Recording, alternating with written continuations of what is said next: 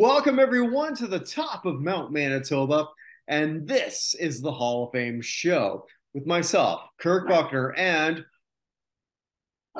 Evan, Evan Nolan. There we go. F- And a couple of fans barking around your table, just off to your yeah, I wasn't sure if bottom you were going left. to hear that, but if you do hear those barks, that's Jasper the Friendly Corgi and his little sister, uh, Winnie the Jet Dashing. You can follow them on Jasper underscore the Friendly Corgi.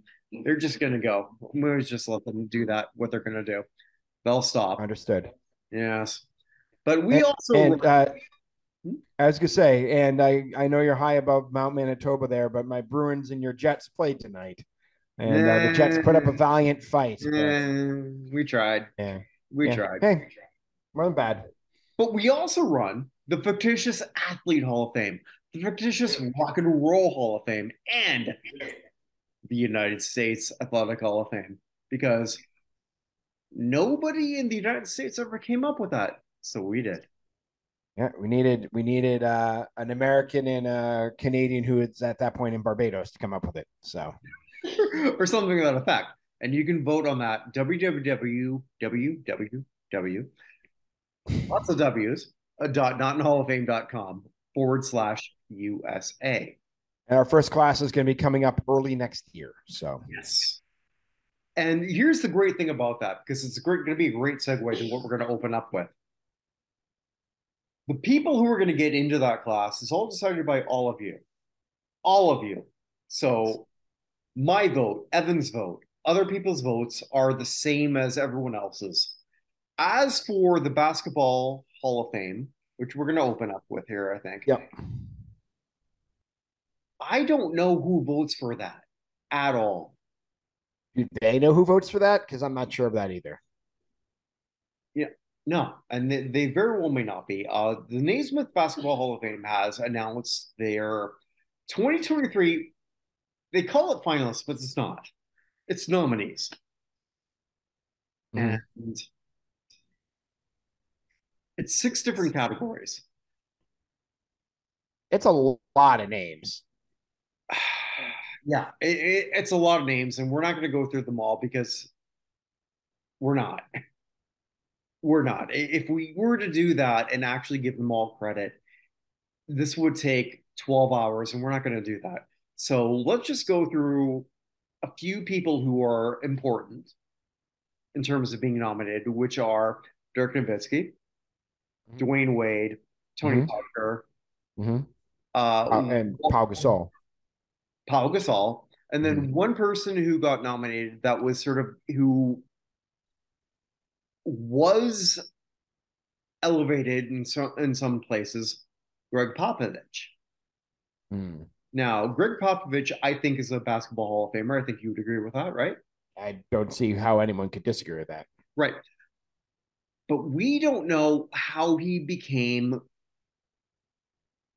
a nominee. What do you mean? Why is he qualified now? What are the rules? Oh, I see what you're saying. Yeah. Yeah, How because there are lots of active college coaches yeah. who get inducted, but it's rare to have an active professional coach. Yeah.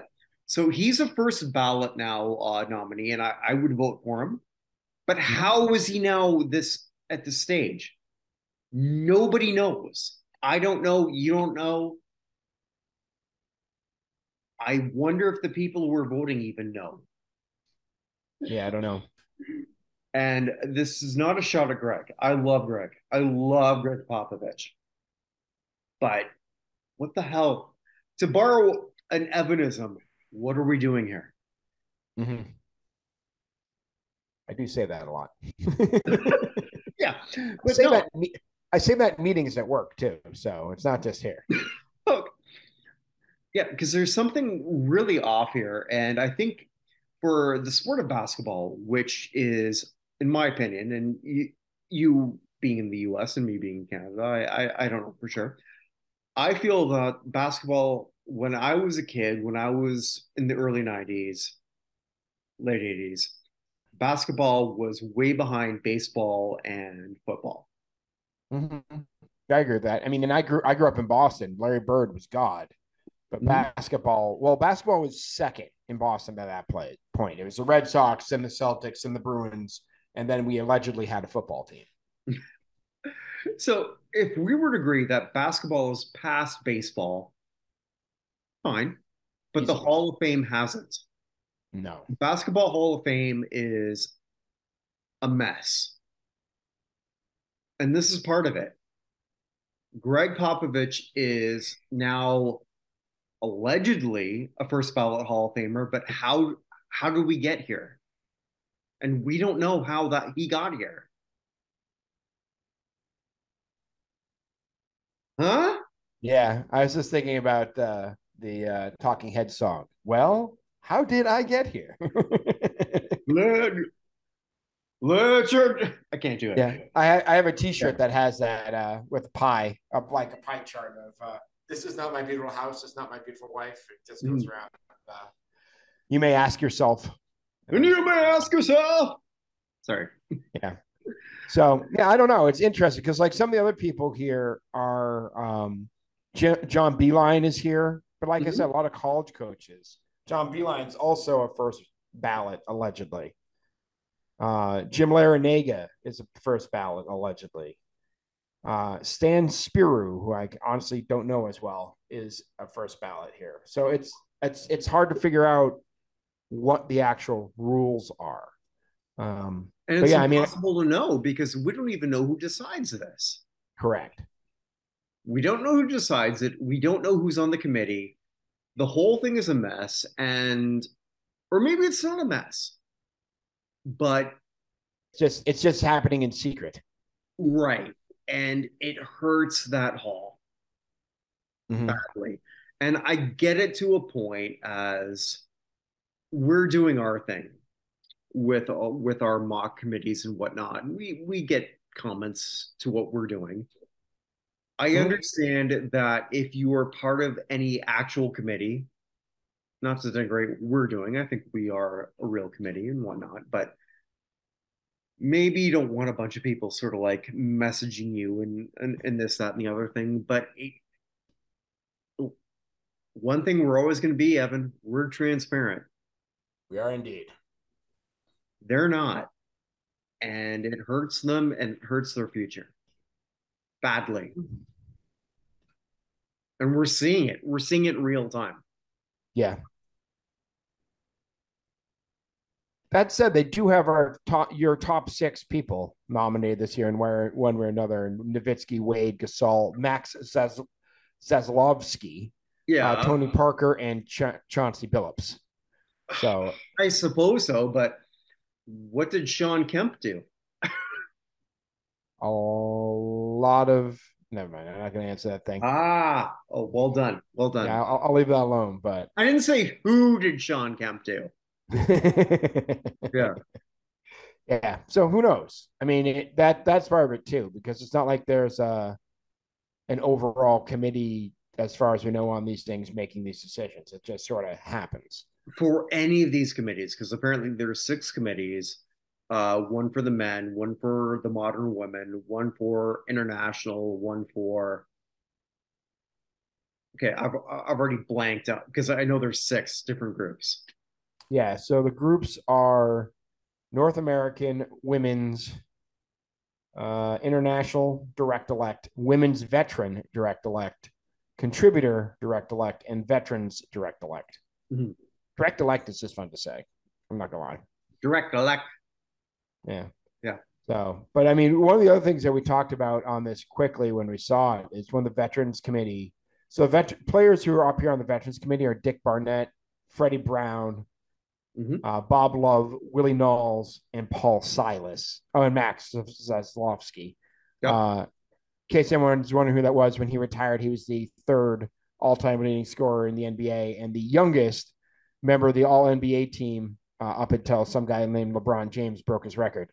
Um, but Paul Silas, who passed away earlier this week, we'll get to him later, just Hmm. seems like looking at this list, one of the likely person Yeah. to put in, and it's just a little too late. Yeah. Just going to Max.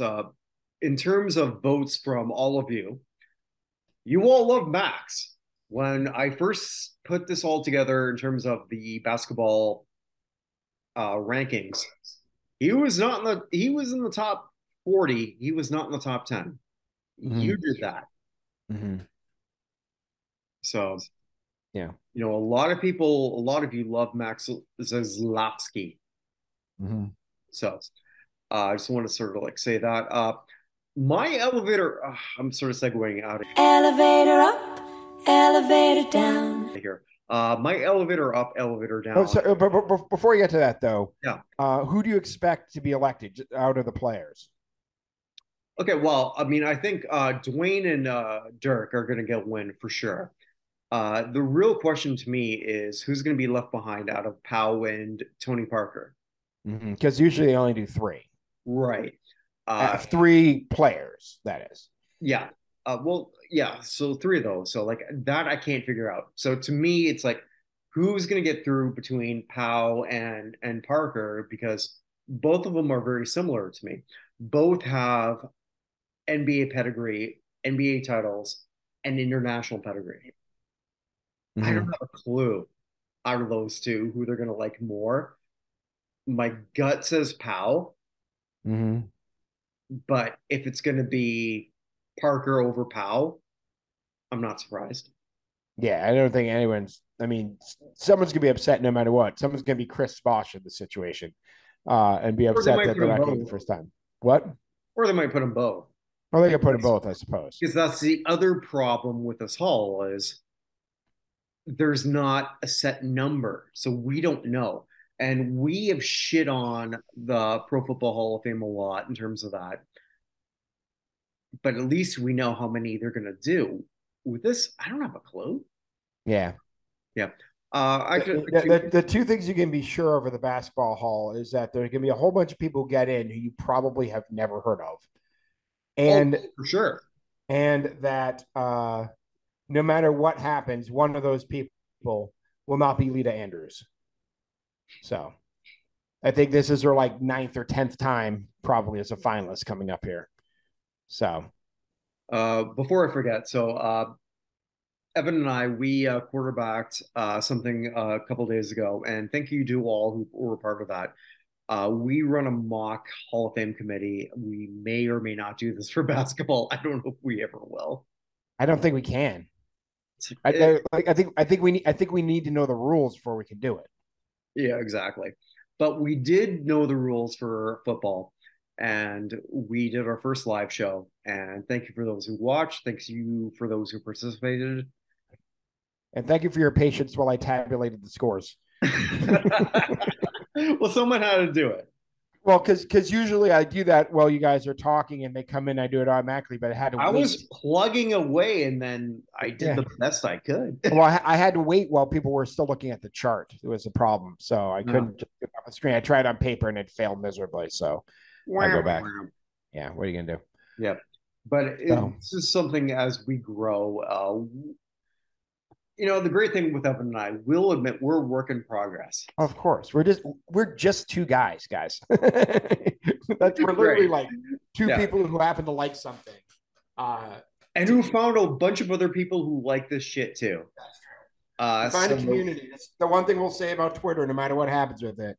It helped us find a community of people who care about the same crap we do. Amen. Amen. Because like that for me is like, and I said that to you last week. That's Twitter for me. It's just finding people that I like. And special thanks to Jack Silverstein at Rejack, who on Twitter. I gotta find a way to grab a drink with that guy, seeing as we live like within half hour. I would think. Yeah, we got to figure that out, Jack. If you're listening, let's figure that out soon. After the holidays, let's get through holidays. But after holidays, Jack even substituted for you once. That is true. It's tough to do it today. It's been snowing all day, and it's currently -1 outside. Oh, when? Yeah, so as you called it in Winnipeg, June. But it's nothing a couple shots of Malort can't fix. So. Yeah. But anyway, let's transition back to your elevator up, elevator down. Well, okay, elevator up, elevator down is And for those wondering, who in the last week has made an elevator up cause for their Hall of Fame? Who has went down? And this is going to be a long one, and you're going to help here Okay. because I'm looking at the Pro Bowls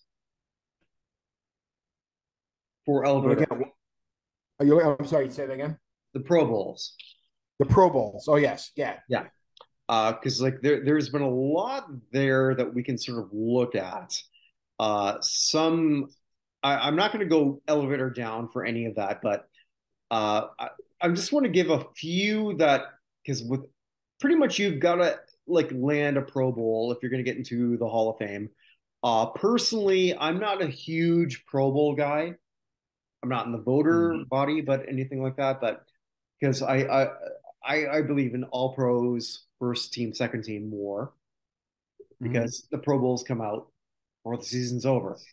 And if you look, there's been a lot of times where people have won a Pro Bowl but did not go to an All Pro, Yeah. and Right. vice versa. So I just want to like point out a few people who I think are helped out quite a bit. First out is wide receiver from Miami, Tyreek Hill. 100%. Yeah, who is now Pro Bowl for the seventh time. To be fair, the first couple, I might be wrong in the first couple, but the first one at least, Tyreek won that as a returner. But Tyreek Hill is very much like someone we've talked about a lot in terms of, sort of like falling apart in their career. And I hope that doesn't happen with him. But with Tyreek, this is his best year ever as a wide receiver by Mm-hmm. far. He Mm-hmm. set a record for the best yards in terms of any Miami Dolphin. It's been iconic. We've seen the flips. Does that shit matter? I think it does because I think also doing our mock committee, we've seen some people who were putting some deep thoughts into analytics, some people who were doing deep thoughts into eye tests, and some people who are looking at traditional stats. I don't think that's any different from the people who are actually looking at it. What do you think? Yeah, I agree. Yeah. Yeah. I mean, I think that Tyreek getting away from Mahomes and still being dominant certainly helped his Better. chances later. Yeah. Significant. Yeah. Yeah. Yeah. It So, almost makes you forget the domestic abusive violations. well, that's sort of like why I said like he got Allegations. to sort of like go away from that Antonio Brown thing. So Yeah. like he needs it more than some others. Mm-hmm. Honestly. From Baltimore, I'm going to go with kicker Justin Tucker. When Mm-hmm. we did our mock thing, as much as we all agree that Shane Leckler is the best punter who should be in the Hall of Fame, Nowhere he did close. not even, yeah, he did not even come close in our committee, and apparently in the other one either. Yeah. I do have sorry, I do have to say this about these things. So there are a couple people on this thing. I'm just like, what are they doing here? Did anybody watch football this year? Okay, go ahead. Uh did anyone think Devontae Adams was one of the three best wide receivers in the AFC this All right, year? since we're here, he's another elevator up for me, and no, I did not. But as time passes, he gets that in his quiver. Yeah. I mean, another one on here, and this is, I love the player, but what are we talking about? TJ Watt of the Steelers had 4 sacks in 7 games and hasn't played the rest of the season. Mm-hmm. How is he the third outside linebacker? I agree. Uh, for me, Devontae was more of an elevator up, and TJ was nothing. Right. It doesn't help TJ at all because of the lost season. There's just sometimes you're like, this one seems almost like the gold glove for Rafi Palmeiro to me. Like, he's a big name. He didn't really have the time. What are we doing? So, yeah. But my biggest one out of all of them, I'm not going to go through them all, is Trent Williams.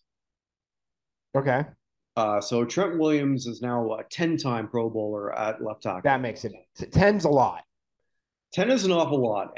Trent has only been a first team All Pro, I believe, once. I could be wrong on that. Hmm. Uh, and we've had our committee where Ruben Brown, who's a 9-time Pro Bowler, I don't know if he's ever been a first team All Pro. I could be wrong on that. Where, but this stuff matters, and like offensive tackles, it's funny. Like we were talking about how much wide receivers are backed up. Mm-hmm. Didn't talk enough about offensive tackles or offensive linemen. And Trent Williams is someone who I'll admit, for me personally, he's not completely on my radar. Mm-hmm. Maybe he should be. Yes, I don't think that right now there was a massive backup 5 years ago on the offensive lineman. Agreed. Yeah. Right now, there isn't a backup, mainly because some of the people they should be looking at, they're not. Like we had both Tom Nolan and Richmond Webb, neither of whom have been a finalist yet. Willie Anderson has been. Or semi-finalists. Right. Yeah. Willie Anderson has been, but we didn't put him in. But so my point is, there isn't like at the moment the offensive lineman backup that there is for others. I mean, Logan Mankins has been a semifinalist. Jeff Saturday, I don't know if his coaching tenure with the Colts is an elevator down for him. Honestly, I've been kicking that around. Yeah. So I mean, there are some out there. Steve Wisniewski is someone else who's right been overlooked, right? But again, hasn't really met the radar. So I don't feel it's a backup as there is with they have, what is it, 28 people on their list right now, and 6 of them or 7 of them are wide receivers. Right. So, but I wonder how they're going to sort of like look at a 10-time Pro Bowler, and Trent's someone we forget, or maybe just me, because a lot of his years were with Washington when they were not the Washington when I was a kid. right. And he bet on himself, said like, okay, you're messing with my head, literally, if you look at the whole story behind that, in terms of the whole surgery and like and whatnot. And he was right. This should be a bigger story, and it's not. This should be Andrew Whitworth worthy. I honestly believe that. Mm-hmm. And if San Francisco, I don't think they will, but if they win the whole thing this year, I hope that this propels Trent Williams to a Pro Football Hall of Fame or a Football Hall of Fame nomination. It's possible. Yeah. Like possible. I hope he gets the same attention that Whitworth did. I really do. Cool. Here's a question for you. Someone who's not on this list, who is, I believe, a 10-time Pro Bowler, is Matthew Slater. Yeah, I looked at him. Is he hurt at this point by somebody else getting there because of his position? Yes. Huge. Yeah. It's great. It's interesting. I mean, this may very well be Slater's last year. Mm-hmm. But he's been the gold standard for that position. Had he retired, he may have been better off than being on the 7-7 and probably going to be no better than 8-9 Pat's team. Yeah. That's not sure good with what Kraft did. Yeah, we'll get to that. We'll get to that. Okay. All right, yeah, because that was awesome. So I was hoping you would do that, but no, he's an elevator down. I didn't think of it that way. I wanted to focus on some of the ups, but yeah, this is one of those ones I was thinking. That's Matthew Slater. I love the fact he's listed as a wide receiver still. Yeah, so true. He has been he's a 10-time Pro Bowler, 2011 through 17 and 19 through 21. So he missed one. But 5-time first or second team All Pro, 3-time Super Bowl champion, Bart Starr Award, Art Rooney Award winner. I don't know. It's interesting. Yeah. Yeah, but those were my focus. Fair enough. Especially in terms of offensive line, because, especially too, as we're doing our mock ones, how many of us are sort of like focusing on the stats that we know, which are Pro Right. Bowls, first team, second team, whatever, or and some ranking system like Pro Football Reference has, trying to determine who goes where. right, or some fake ones that we don't even know are true. Yeah. Anderson slash Willie. Right. Yeah. Yeah. And I feel bad saying that because I love that guy. Yeah. It'll be interesting to see, but he's the only offensive lineman on their list right now, so he's got as good a chance as anyone to get in, even though Richmond deserves it more. So yeah. So yeah, that's my elevator. The anti-Dolphins an bias. Elevator down later if we want to do that, or do we want to do? Well, we'll come back to the elevator down. Do you want to do the those who we lost? Yeah, this week. You come back. Yeah, because we lost a massive person. Yeah. So yeah, but go ahead. All right. So this is the folks we've lost this week from the various things around us. We did lose again. The beige mistress took Georgi Tumpik, the bronze medal winner in the 1956 Olympic Games in Melbourne in the 200-meter butterfly. Passed away at the age of a lot. He was 93. Almost, he was going to be 94 in less than a month. Love the way you said that. Age of a lot. Age of a lot. When it makes me do math, it's hard. One other person I want to bring up who passed away this week, only because he was a major part of my life, and actually knowing something about him got me out of a bar fight once. Cadillac Frank Salemi passed away. One of the main people in the Boston mob. Passed away at the age of 89, really the enforcer for Whitey Bulger. I was in a bar in Buenos Aires, Argentina, with two of my female friends, and two very short guys with slick back hair tried to pay me to have sex with them. And I said, they're not my girls. That's not why they're here. Just walk away, gentlemen. And then they came back and told me that they were in the Sicilian mafia. And I took everything I knew about Cadillac Frank Salemi, having grown up in the Boston area, and just threw it back at them about how Cadillac Frank was my neighbor and that we knew him very well, and on the protection, all the stuff like, oh, we're sorry. And they backed away. So they tried to get me to go outside to have the discussion with them, which I refused to do. But yeah, so knowing about Cadillac Frank Salemi got me out of a bar fight in an Irish bar in Buenos Aires in 1999. It sounds like it got you out a lot more than that. Yeah, it may have. So he was a terrible, terrible man who killed a lot of people. But he got you out of a bar fight. But he got me out of a bar fight. So there we go. There you go. That's a watch. But he passed away at the age of 89. Everybody else I have this week has something to do with all the sports that we follow here. Okay. First of all, a member of the CFL's Edmonton Elks was killed in a gunfight in Mississippi. Christian Salisbury, who led the team in return yards this year, passed away at the age of 25. He was shot in Mississippi. From the world of basketball, a name that I hadn't thought of in a while passed away. Louis Orr passed away at age 64.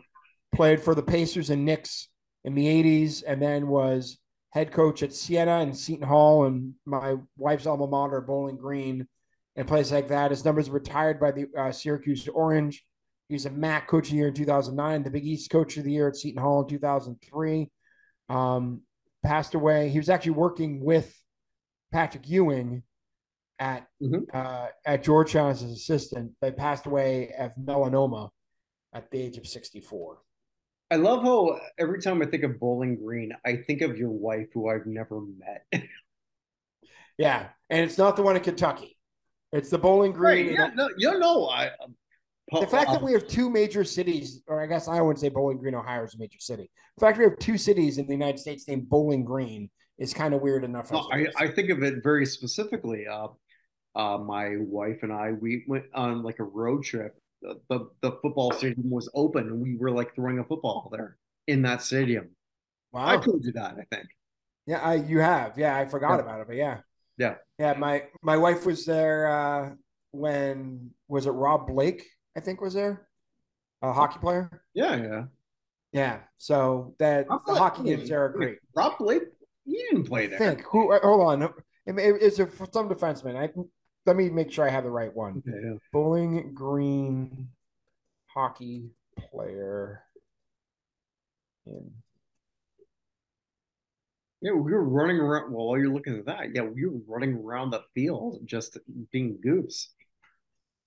Mm. Couldn't believe that I could. Well, she didn't care, but like I was thinking, like, oh my god, it's on the Mac field. Let's see. Who was it? I have people. Paul Eisebart went there. Oh, okay. Gary Galley went there, but that's what I'm looking for. Mhm. Yeah, it was Rob Blake. Rob Blake played at Bowling Green. Bowling Green. Rob Blake, Gary Galley, and Dave Ellett are the three Bowling Green alumni with the most games in the NHL. I had no idea. Yeah. Well, look what I learned today. Ken Klee, Greg DeVries, Nelson Emerson. Who else we got? Ken Morrow, Paul Eisebart, Holy Sean, shit! Sean, Sean Pronger. Yeah, I know all those guys. Yep. Mark Potvin, All right, well, George McPhee. There you go. There are a bunch thank you, Mrs. Nolan. of them. So anyway, Yeah. yeah. So all right, moving on. From the world of hockey, we lost Barry Cullen, who played for the Maple Leafs Red Wings in the 50s and early 60s. Better known as the father of John Cullen, though, the longtime hockey player. He passed away at the age of 87. Uh, Boxing Hall of Famer Steve Smoger, who is a referee, title bouts mostly in Atlantic City. Although he just holds the distinction of officiating more states and countries than any other boxing referee in the history of boxing. Well, someone has to. Yeah. So he is a member of the New Jersey Boxing Hall of Fame and the International Boxing Hall of Fame. So, when they had the original Atlantic City Boxing Hall of Fame, the original ones were him, Don King, and Michael Spinks were the original people in Atlantic City Boxing Hall of Fame. So, okay. but anyway, but yeah, he passed away at the age of 72. We also lost from baseball, guy who played with a lot of other really good players, Denny Doyle, passed away at the age of 78, played with the Phillies, Angels, and was the second baseman on that Red Sox team that won the greatest World Series game that was ever played in 1975. But yeah, he passed away at the age of 78. There are a lot of people out there, Fred Lynn, Yastrzemski, a whole bunch of other people came out talking about him. So also has the distinction, I believe, of being the only person to have a hit off of Nolan Ryan twice in one-hit games. So Nolan Ryan had the 7 no-hitters, but how do you have a hit off somebody twice on a one-hit game? Oh, okay. 2 times in his career. I was explaining, but when you interrupted, Ryan has I think 7 no-hitters and something like 14 one-hitters, and 2 of those one-hitters, Denny Doyle had the only hit against him. Sorry, my math is terrible. That's okay. Also passed away, Gary Nafelk, 2-time Super Bowl champion, member of the Green Bay Packers Hall of Fame, played with the Chicago Cardinals, Packers, and 1 season with the 49ers, wide receiver and tight end, passed away at the age of 90.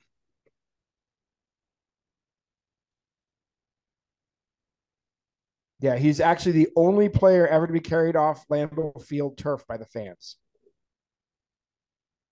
So, okay. He got 18-yard touchdown from Tobin Rote in the final minute to beat the Lions in the 1955 season opener, and the fans stormed the field and they carried him off. And he was never seen again? No, he played quite a bit after that. Okay. I just want to make sure. Yeah. I can't imagine anyone today like, oh, yeah, you beat the Lions. Congratulations. Although they're good this year, but just in general. They are. Yeah, they're pretty good. Mm-hmm. Also passing away, one of the original members of the Velvets, Bertha Barbie McNeil, passed away at the age of, sorry.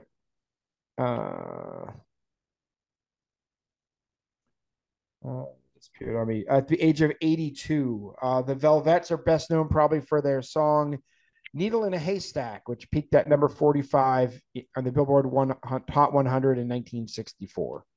So another one of those girl bands. And one of the other members of the group was also Sandra Tilley, who went on to become one of the Vandellas, backing up Martha. So, other than that, what'd she do? Yeah, right. Also passing away, Stanley Drucker at the age of 93, one of the greatest clarinetists of all time, actually holds the record for longest time with a professional orchestra as a clarinetist anywhere in the United States or anywhere in the world, actually. Take that back. So he was in an orchestra as a clarinetist for 61 years. No, 49. 49 is the first chair. So he passed away at the age of 93. There was also a favorite of Leonard Bernstein. So that means anything, I guess. Also passing away, Rick Anderson, the drummer of the Tubes, passed away. Don't fall in love. He was. I'm sorry, not the drummer, the bassist of the Tubes. Passed away at the age of 77. She's a beauty. Okay, sorry. I don't know what's worse, the singing or the fact we might get sued before we get a sponsor to help us pay for it. Also passing away at the age of 55 from complications from a fall, Martin Duffy, keyboardist with Felt and most famously Primal Scream. He passed away. A brain injury suffered from a fall at home. So, don't know what it was, but probably not good. Also passing away, Ian Templeton, who was the British drummer of the Laws. So the drummer from the Laws passed away. Yeah, okay, I remember them. Yeah, so Laws are best known for There She Goes, probably. Mm-hmm. But yeah, so he also passed away. The Laws also once had a member named Bernie Nolan, so I of course like them. Also passing away, early rock guy Charlie Gracie, who had 2 hits in 1957, Butterfly and Fabulous, passed away at the age of 86. I listened to both of them today. I've listened to a lot of old music. I listened to both of them today. I did not know either of them. But he was clearly one of the people transitioning from rockabilly to rock and roll, if that makes sense. One of those connectors. Yeah, totally, yeah. The 2 biggest names that passed away in music this week. Terry Hall passed away. The lead singer mostly of a lot of bands, but mostly the Specials, which is a band I absolutely and utterly love. Me too. The ska band. I don't know what to say. The Specials have always been one of my absolute favorite bands ever since I was a little kid. But yeah, he died of pancreatic cancer at 63. He was also in Fun Boy 3, which is another one a lot of people like. So, but the biggest name that passed away in music this week, passed away today actually, Jamaican-born Tom Bell, best known for his work with the Philadelphia sound, particularly the Delphonics, Stylistics, and the Spinners. Member of the Songwriters Hall of Fame, inducted to the Musicians Hall of Fame and Museum. As a child, he sang with, his buddies were Kenny Gamble, Leon Huff, and Daryl Hall. But who else? Yeah, other than them, like the 4 of them just used to hang out on a street corner and sing together. But he wrote, among other things, God, what did he write? He wrote Break Up to Make Up, You Make Me Feel Brand New, I'm Stone in Love with You, Stop, Look, Listen to Your Heart, You Are Everything, Betcha by Golly Wow, La La Means I Love You, Didn't I Blow Your Mind This Time, for he was nominated for Grammy Award. I'll Be Around, Could It Be I'm Falling in Love, Games People Play, and of course, my most favorite one of all, he wrote Rubber Band Man. I love that song. Yeah, so he won the Grammy Award for Best Producer of the Year for that in 1974. He also worked with Dionne Warwick, Johnny Mathis, Billy Paul, the Imperials, Denise Williams, James Ingram, Elton John, the Temptations, like a whole bunch of people. But yeah, he passed away at the age of 79. Someone online asked if this was going to help the Spinners finally get into the Rock and Roll Hall of Fame. The answer is probably not. Probably not. But the Spinners should be in the Rock and Roll Hall of Fame. I'm just going to say they're high in my list. We were asked the other day if you could put 2 acts in, who would they be? And I put my most 2 predictable acts, which are New Order and Patti LaBelle. But if New Order gets in, the Spinners are the next band for me, just in case anybody cares. All right, then a couple more people passed away from football. I did miss this earlier. Ronnie Hillman, the running back for the Broncos, who also played for the Vikings and Chargers, but on their Super Bowl 50 team, died at the age of 31 of what did he pass away of? I think cancer. I think it was leukemia, but I don't see it here. Yeah, 31 is far too young, but he played from 2012 through 2017. So then we already talked about Paul Silas a little bit. So let's go through him. You have anything to say about Paul Silas? Well, I thought this was more like for your thing because like he was a former Celtic. Yeah. Yeah. But yeah, Paul Silas was somebody who, when he passed away, I had to think about like, was he in the? This is what I do.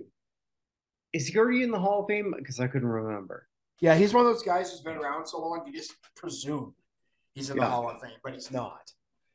3-time NBA champion, 2-time NBA All-Star, 2-time defensive first team, 3-time defensive second team.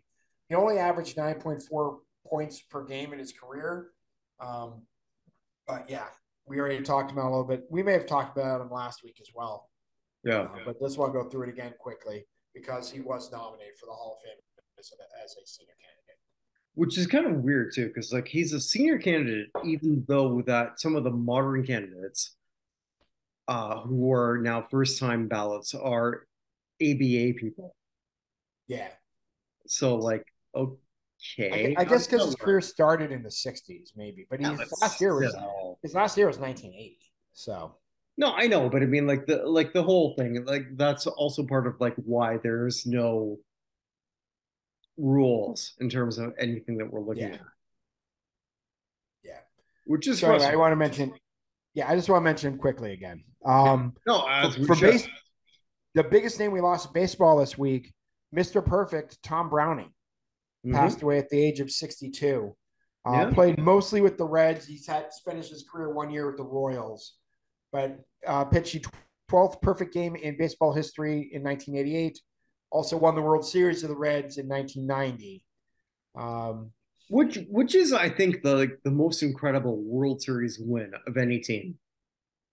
Yeah, that 1990 A's team was loaded. Right. So, and for Cincinnati to not just beat Oakland, but to sweep Oakland. Because they swept them. And right after Oakland, they swept the Red Sox. Yeah. So, like, you look at the Cincinnati Reds team of 1990, there is one Hall of Famer in this, Barry Larkin.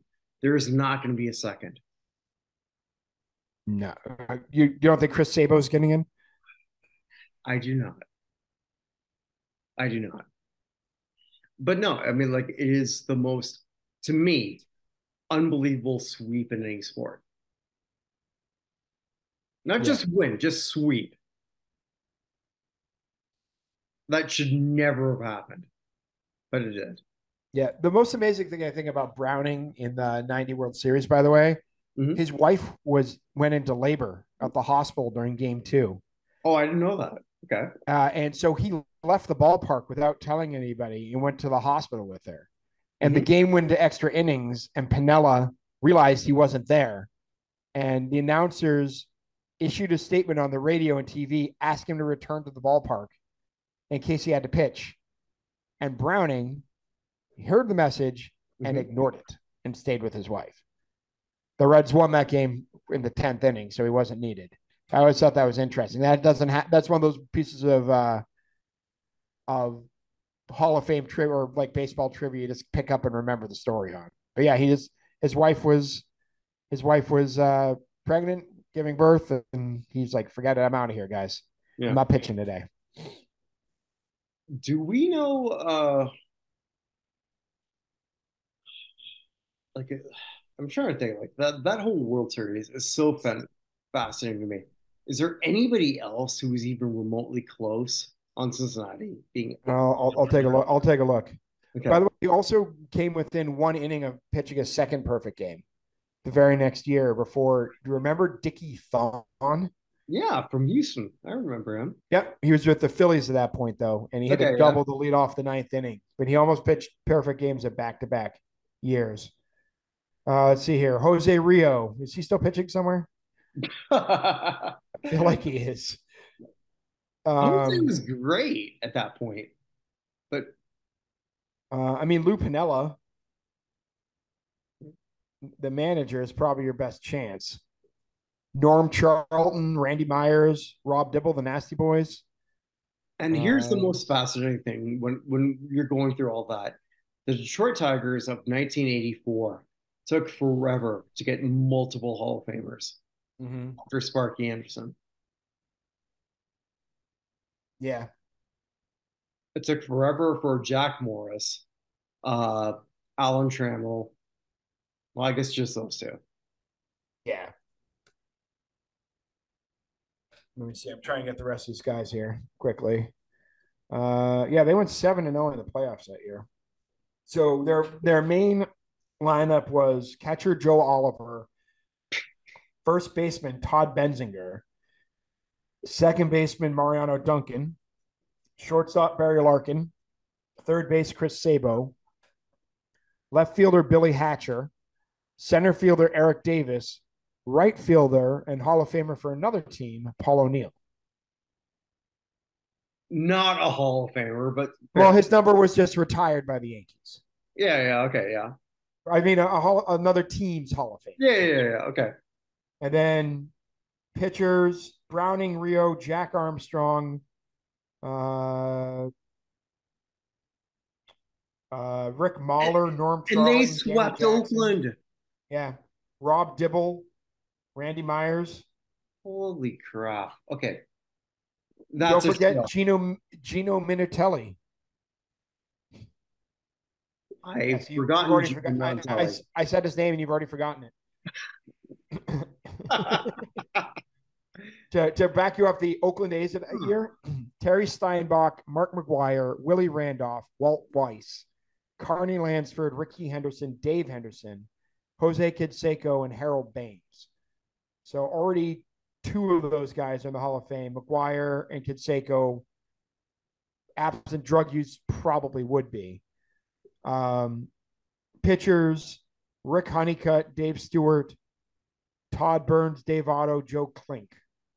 And of course Dennis Eckersley. Yeah, I was gonna say, like, where's Zach? Yeah, Bob Welch, Scott Sanderson, some real good other guys. Mike Moore. So, but yeah, and the bench. Don't forget Willie McGee was on that bench. Felix Jose. Wow. Okay. All right.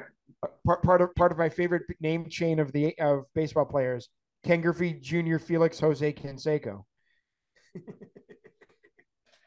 Love it. Yeah, I've had that in my head for years. I also have the Hunt for Red October Sky Captain of the World of Tomorrow. Yeah, good thing you have a show for this shit, huh? I know. My brain does this all the time. Anyway, so that was Browning. But we have to get to the biggest name of the week. Kind of shocking, honestly, because of all of the people in Pro Football Hall of Fame, he seemed the healthiest. Like when you saw him, Franco Harris just seemed like he was in way better shape than most of those other guys when they came to everything. But he was 72. He was 72. He wasn't that old comparatively. I guess for football players, maybe. But yeah, he passed away in his sleep. His number is going to be retired on Sunday. Yeah, and which is a reminder. Retire the numbers early. Why is the Steelers waiting 50 years after the Immaculate Reception to retire Franco Harris's number? It's a great question, and there is no great answer. So he was 4-time Super Bowl champion, Super Bowl MVP, Offensive Rookie of the Year, the NFL Man of the Year, which is the Walter Payton Award. Before Walter Payton, it was named after him. 3-time All-Pro, 9-time Pro Bowler, rushing touchdowns leader, member of the All-Decade Team, Pro Football Hall of Fame, Pittsburgh Pro Football Hall of Fame, Steelers All-Time Team, Steelers Hall of Honor, and his number is going to be retired. But other than that, what did he do? Yeah. As much as I look to see what teams do with their post career accolades, Pittsburgh has done a poor job. And this is like one of those examples. Like this should have happened years ago. Yep. And there's no way that anyone can say that that should not have happened. We're not talking about a player who was mediocre in terms of what happened. We're talking about a player who was a 4-time Super Bowl champion, who was the man who caught the Immaculate Reception. This is someone who should have a statue. Yeah. Outside of Three Rivers. Tell me I'm wrong. No, and Pittsburgh has a history of doing this because this Stargell at least got to see his open. When they opened PNC Park, they had a statue of Stargell in front, and he died 2 days later. So this has happened several times in Pittsburgh. Yeah. But he died suddenly. I haven't seen how yet. But he passed away allegedly in his sleep. So, which is unfortunate because like Pittsburgh also too has a great reputation of being one of the best sports cities in the United States. Agreed. In terms of fandom.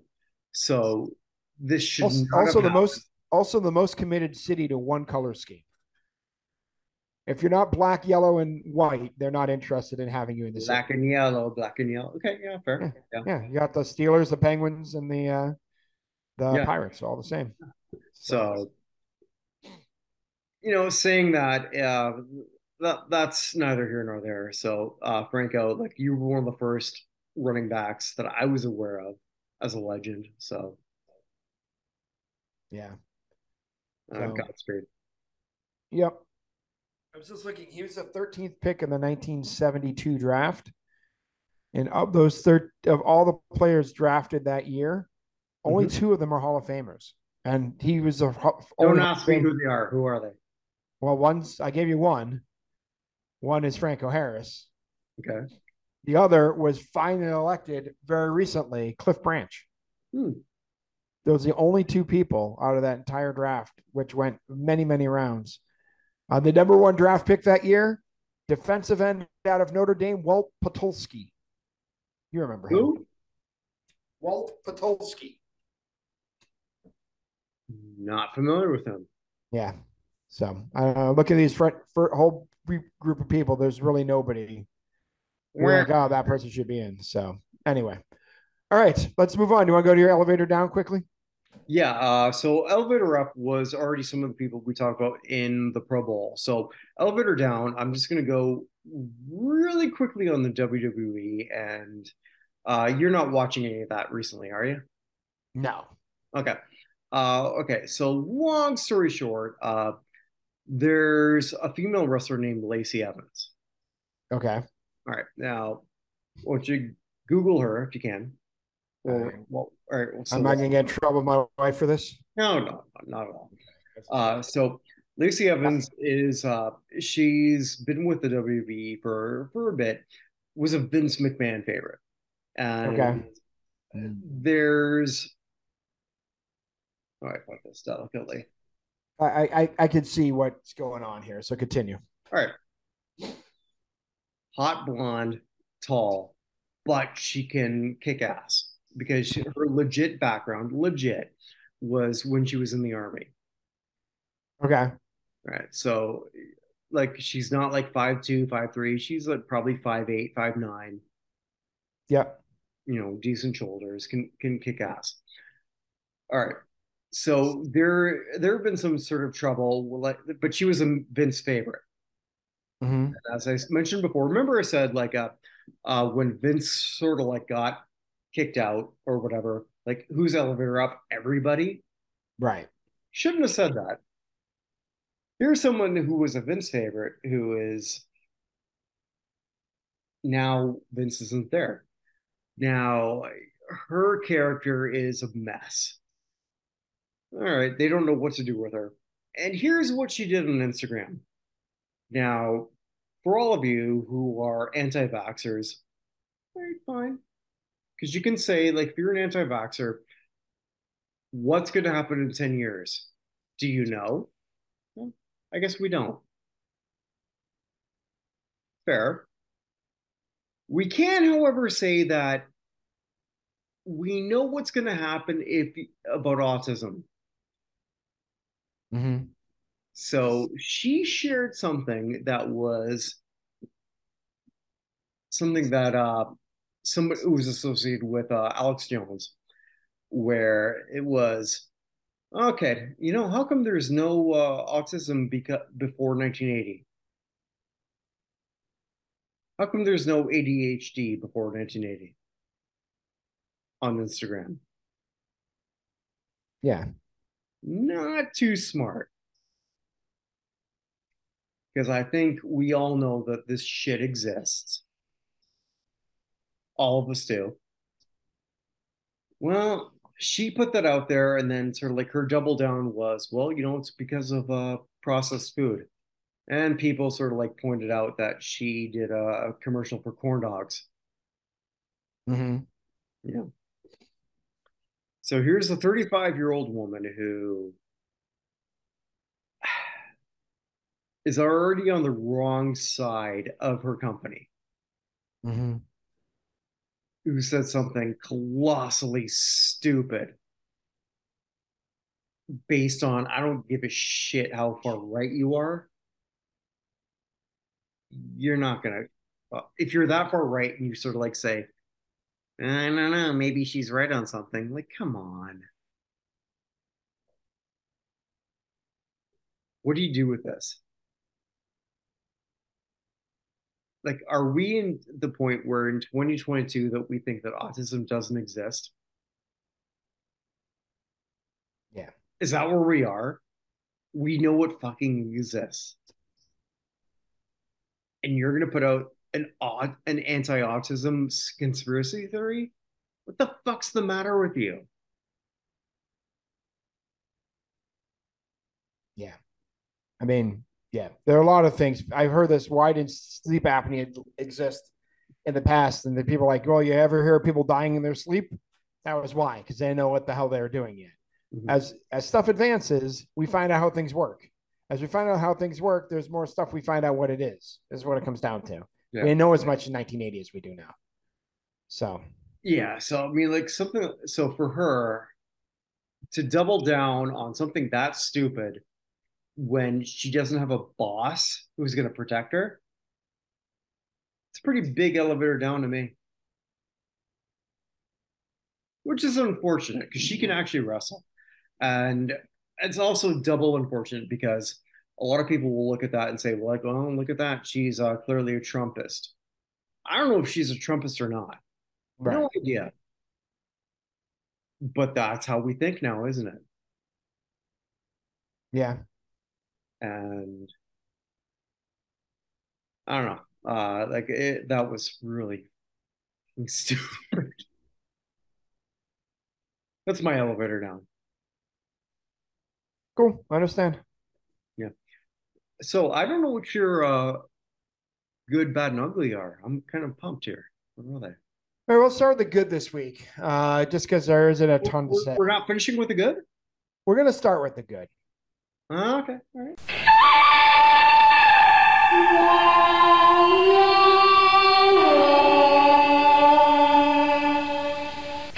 This week.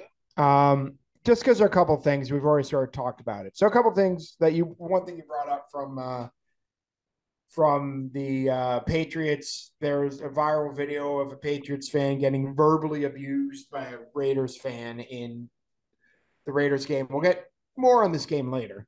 That's why we have an ugly section. We'll actually do good, ugly, and then bad for this week. But he just being screamed in his face, hands waved in his face. She was hoping he would punch her or something, and he just waved off his first ever game, and it went viral.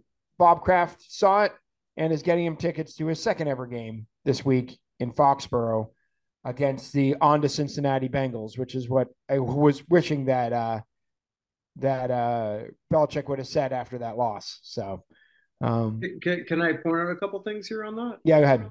Yeah, go ahead. Yeah. So like that was something that today my wife and I, we were going on to like something really cool here in Winnipeg. This great arboretum that I'm going to take you to whenever you visit us here. And I showed, because she's a Patriots fan. That's also why you like her more than me. Fair enough. Yeah. And I showed her that, and just how the class of this guy just did nothing, while this woman was doing that. And I think we should give some props to the husband of that guy who was holding her back, like, stop embarrassing me. Mm-hmm. Or maybe not. I don't know. Yeah. It's hard. I mean, you see all the fights of fans in the stadium. It's hard to keep it cool, particularly when that is happening. So yeah, and he did in enemy territory, and I thought that was awesome. And then I showed her the tweet of what Robert Kraft did, and I said, like, okay, I'm not a Saints person, but I can see why you're a Patriots person. This is why, and this is what you say to people. Yeah, I will say he is the best part of Patriots fandom, because we have some jackholes just like everybody else. But yeah, no, it was very, very impressive. So yeah, well, and I guarantee you that if we were to talk to our friend Wayne Mabry, the violator, Wayne would have said, Yeah. Oh, I know. Well, I mean, Wayne is also, the Raiders fan base looks terrifying, but it's actually very, very nice. So, and Wayne is a perfect example of that. This is just one drunk person. I'm not taking her for Raiders fan base either.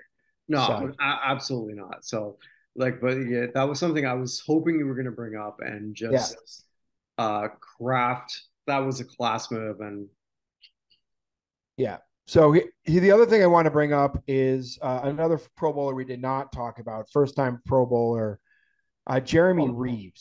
Yes, please. Of the Washington Commanders. I just want to read you a transaction log. You ready? This is a man who's a Pro Bowl starter as a special teamer in the NFC. June 11th of 18, signed as an undrafted free agent with the Eagles. 1st of September of 18, waived. 12th of September 18, signed to the practice squad in Washington. 18th of September 18, released from practice squad. Without going to the dates, signed to practice squad, signed the active roster. Waived, signed to the practice squad, signed to the active roster. Waived, signed to the practice squad, signed to the active roster. Waived, signed to the practice squad, signed the active roster. Returned to the practice squad, signed the active roster, returned to the practice squad. Signed the active roster, returned to the practice squad, signed the active roster, returned to the practice squad, and was finally signed to the active roster full time in January of this year with the Commanders. Yep. And so one of those guys who has worked his butt off just to make a team, worked his butt off as a special teamer, undrafted, I think out of South Alabama, if I remember correctly. Mm-hmm. And is now a Pro Football Hall of Famer. If you haven't seen the video, the Commanders issued the video with Ron Rivera sharing the news with all the players. And who was it? Allen, who was also Pro Bowler, found out that Reeves made it, was super excited for him. And he's like, well, I'm going to tell him after the defensive team meeting. He's like, pull him out of there. Tell him now. And he's like, now I'm going to tell him after the meeting. He's like, well, can I be in the room when you do it? He's like, yeah, sure, you can be in the room, whatever. But yeah, so just I like it when guys who have worked their butt off to chase a dream get rewarded for it. I honestly didn't know Jeremy Reeves because I don't pay attention to the special teamers on the Washington Commanders. Yeah. But just cheers to you, sir. Congratulations on making. He just lost his mom this offseason. So just good for you. So I just want to say that. All right. The bad, or let's just go the ugly because we already sort of touched on it. The ending of that Patriots Raiders game. So the obvious thing we're going to talk about is the Jacoby Myers decision. But before that, the Patriots never should have been in that situation because he game time touchdown. The guy was out of bounds. He had 1 foot down inbounds and 1 foot out of bounds. But because the color of his shoes were black in the middle and white on the edge, which is the same as the black of the end zone and white on the edge end line of the sideline of the Raiders end zone, even though everyone in the stadium could see he was out of bounds, they never got a definitive view. And they called it a touchdown because it was called a touchdown on the field. He said he called it incomplete. It would have been incomplete on the field. This is dumb. If they can't get something as simple as was somebody inbounds or not, what are we doing? They have that technology now for offsides in soccer. Why can't we have the same technology in the NFL for a sideline? I don't know. It's just ridiculous. So first of all, that should never have happened. A terrible call. Technically, the Patriots have lost 2 games this year because of terrible calls at the end zone.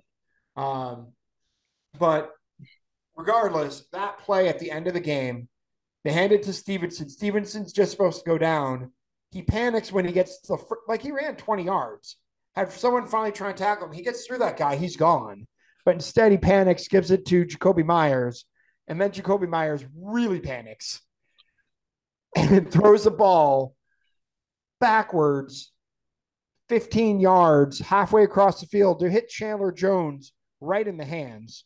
Chandler Jones was a Patriot, but not recently.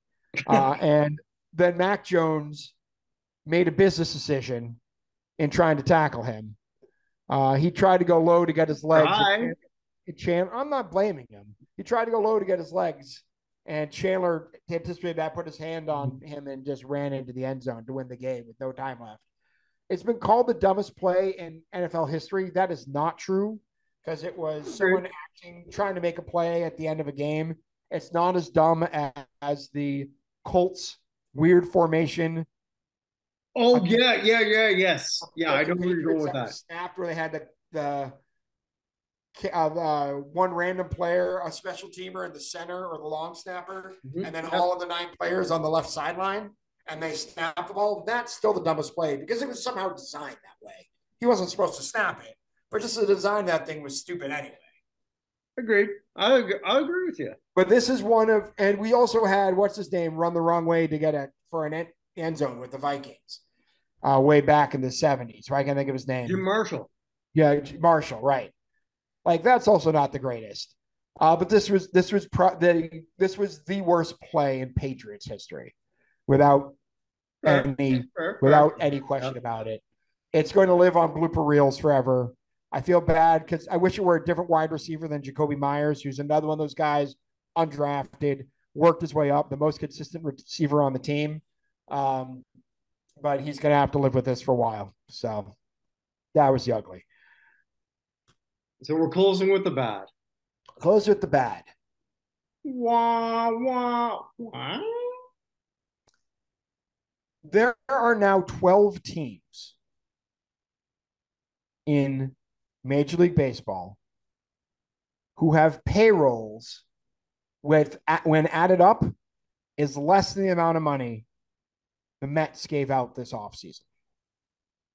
Is that Bobby Bonilla? No, it's their entire Carlos Correa. Most likely. I don't know. Yeah, you haven't been paying attention to this? I'm working on it. Go on.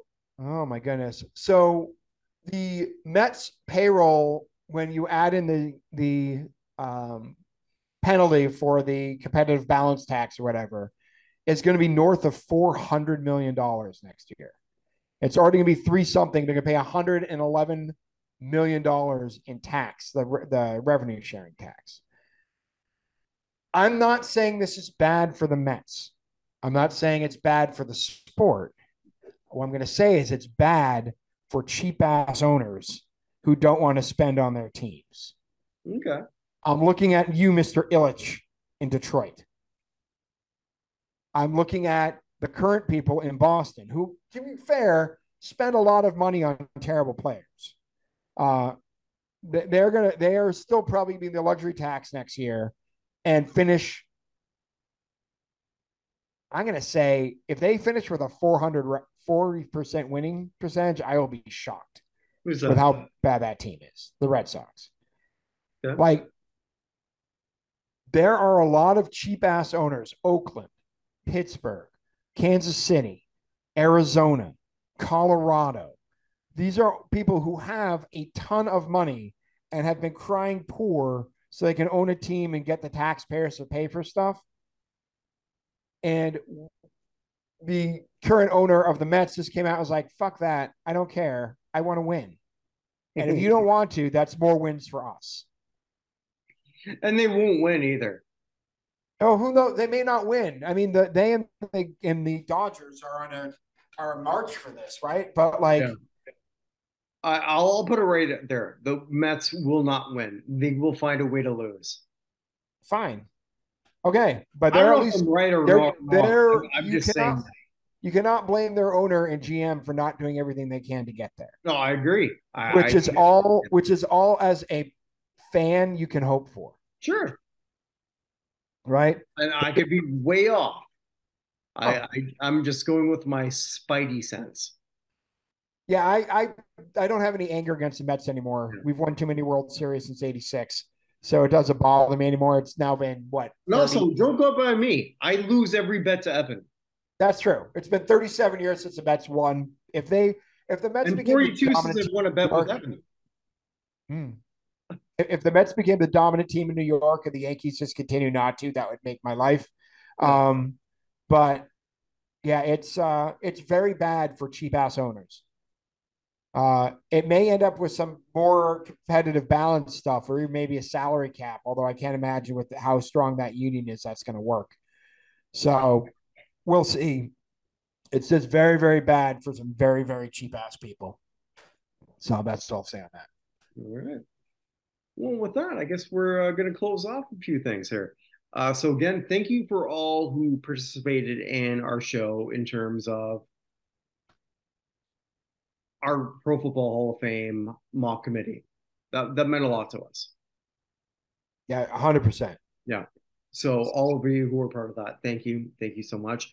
We're hoping that we're going to go with that a little bit more in terms of fandom, right? Like Evan, like what are we trying to do? We're trying to get like people from fan bases that we don't really have. I mean, and who don't necessarily look like us either. Yeah. No, very much so. So basically, if you're a woman, we want you. Not sexually, but we want you. I gotta put that out there. I don't know. Yeah. So do the Uncle Sam way. We want you to be on our podcast. Absolutely. Yeah. No, but it's true though. Like that is something that we're missing.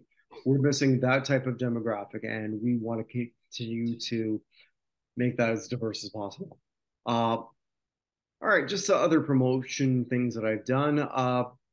Chris Burnett and I, we've just done a show where we looked at learning the ropes. Ever heard of that? I'm sorry? Learning the ropes. No, that one I do not know. Yeah. So he and I, we do a show about how the hell is this crap go on national television? So Lyle Alzado, you know who that is. That I do, or who he was anyway. Yes. Well, Lyle did a show about being a pro wrestler who was also a teacher. How does that sound to you? Sounds pretty much like the alternate plot for The Substitute. I don't know what that is, but this sounds. Never mind. Continue. The Substitute is a early 90s movie about a substitute teacher who's really a hard ass that comes into inner city school and sets the kids straight. At one point it's a kid drinking a glass bottle and he has a yo-yo and he uses the yo-yo as a weapon to break the bottle in the kid's hand. That's Okay, about all I remember from that sounds like Substitute. Lean on Me. Yeah, but it's a white person in these schools as opposed to a black person. Homie, see who's in the Substitute. Okay, well, Lyle's a white person, and this show still sucked, and he had Fair no enough. video. Yeah, it's Tom Berenger in 1996. Tom Berenger, Ernie Hudson, and Mark Antony. Oh, well, this is Lyle Alzado in 1988, and we ripped on this shit as we should. So that's also going to be coming up. On the other show that you've been a guest on, I think you have been a guest on this. How the hell did this go number one? I have been. Yes, Uptown Funk. Nice. So that's coming up soon. The one we're going to do for the first time for next year, maybe you want to be on this. One Bad Apple, the Osmonds. Yeah, that one I can skip. I don't have much to say about the Osmonds, so none of us do. None of us do. But there was also 3 other shows that I'm working on in the infancy of this. So either way, if you were a fan of the Buchnerverse, and thank you. Fair enough. Yes, there's going to be a lot more coming. So with that, wherever you are, wherever you may be, stay safe, everyone. Take care.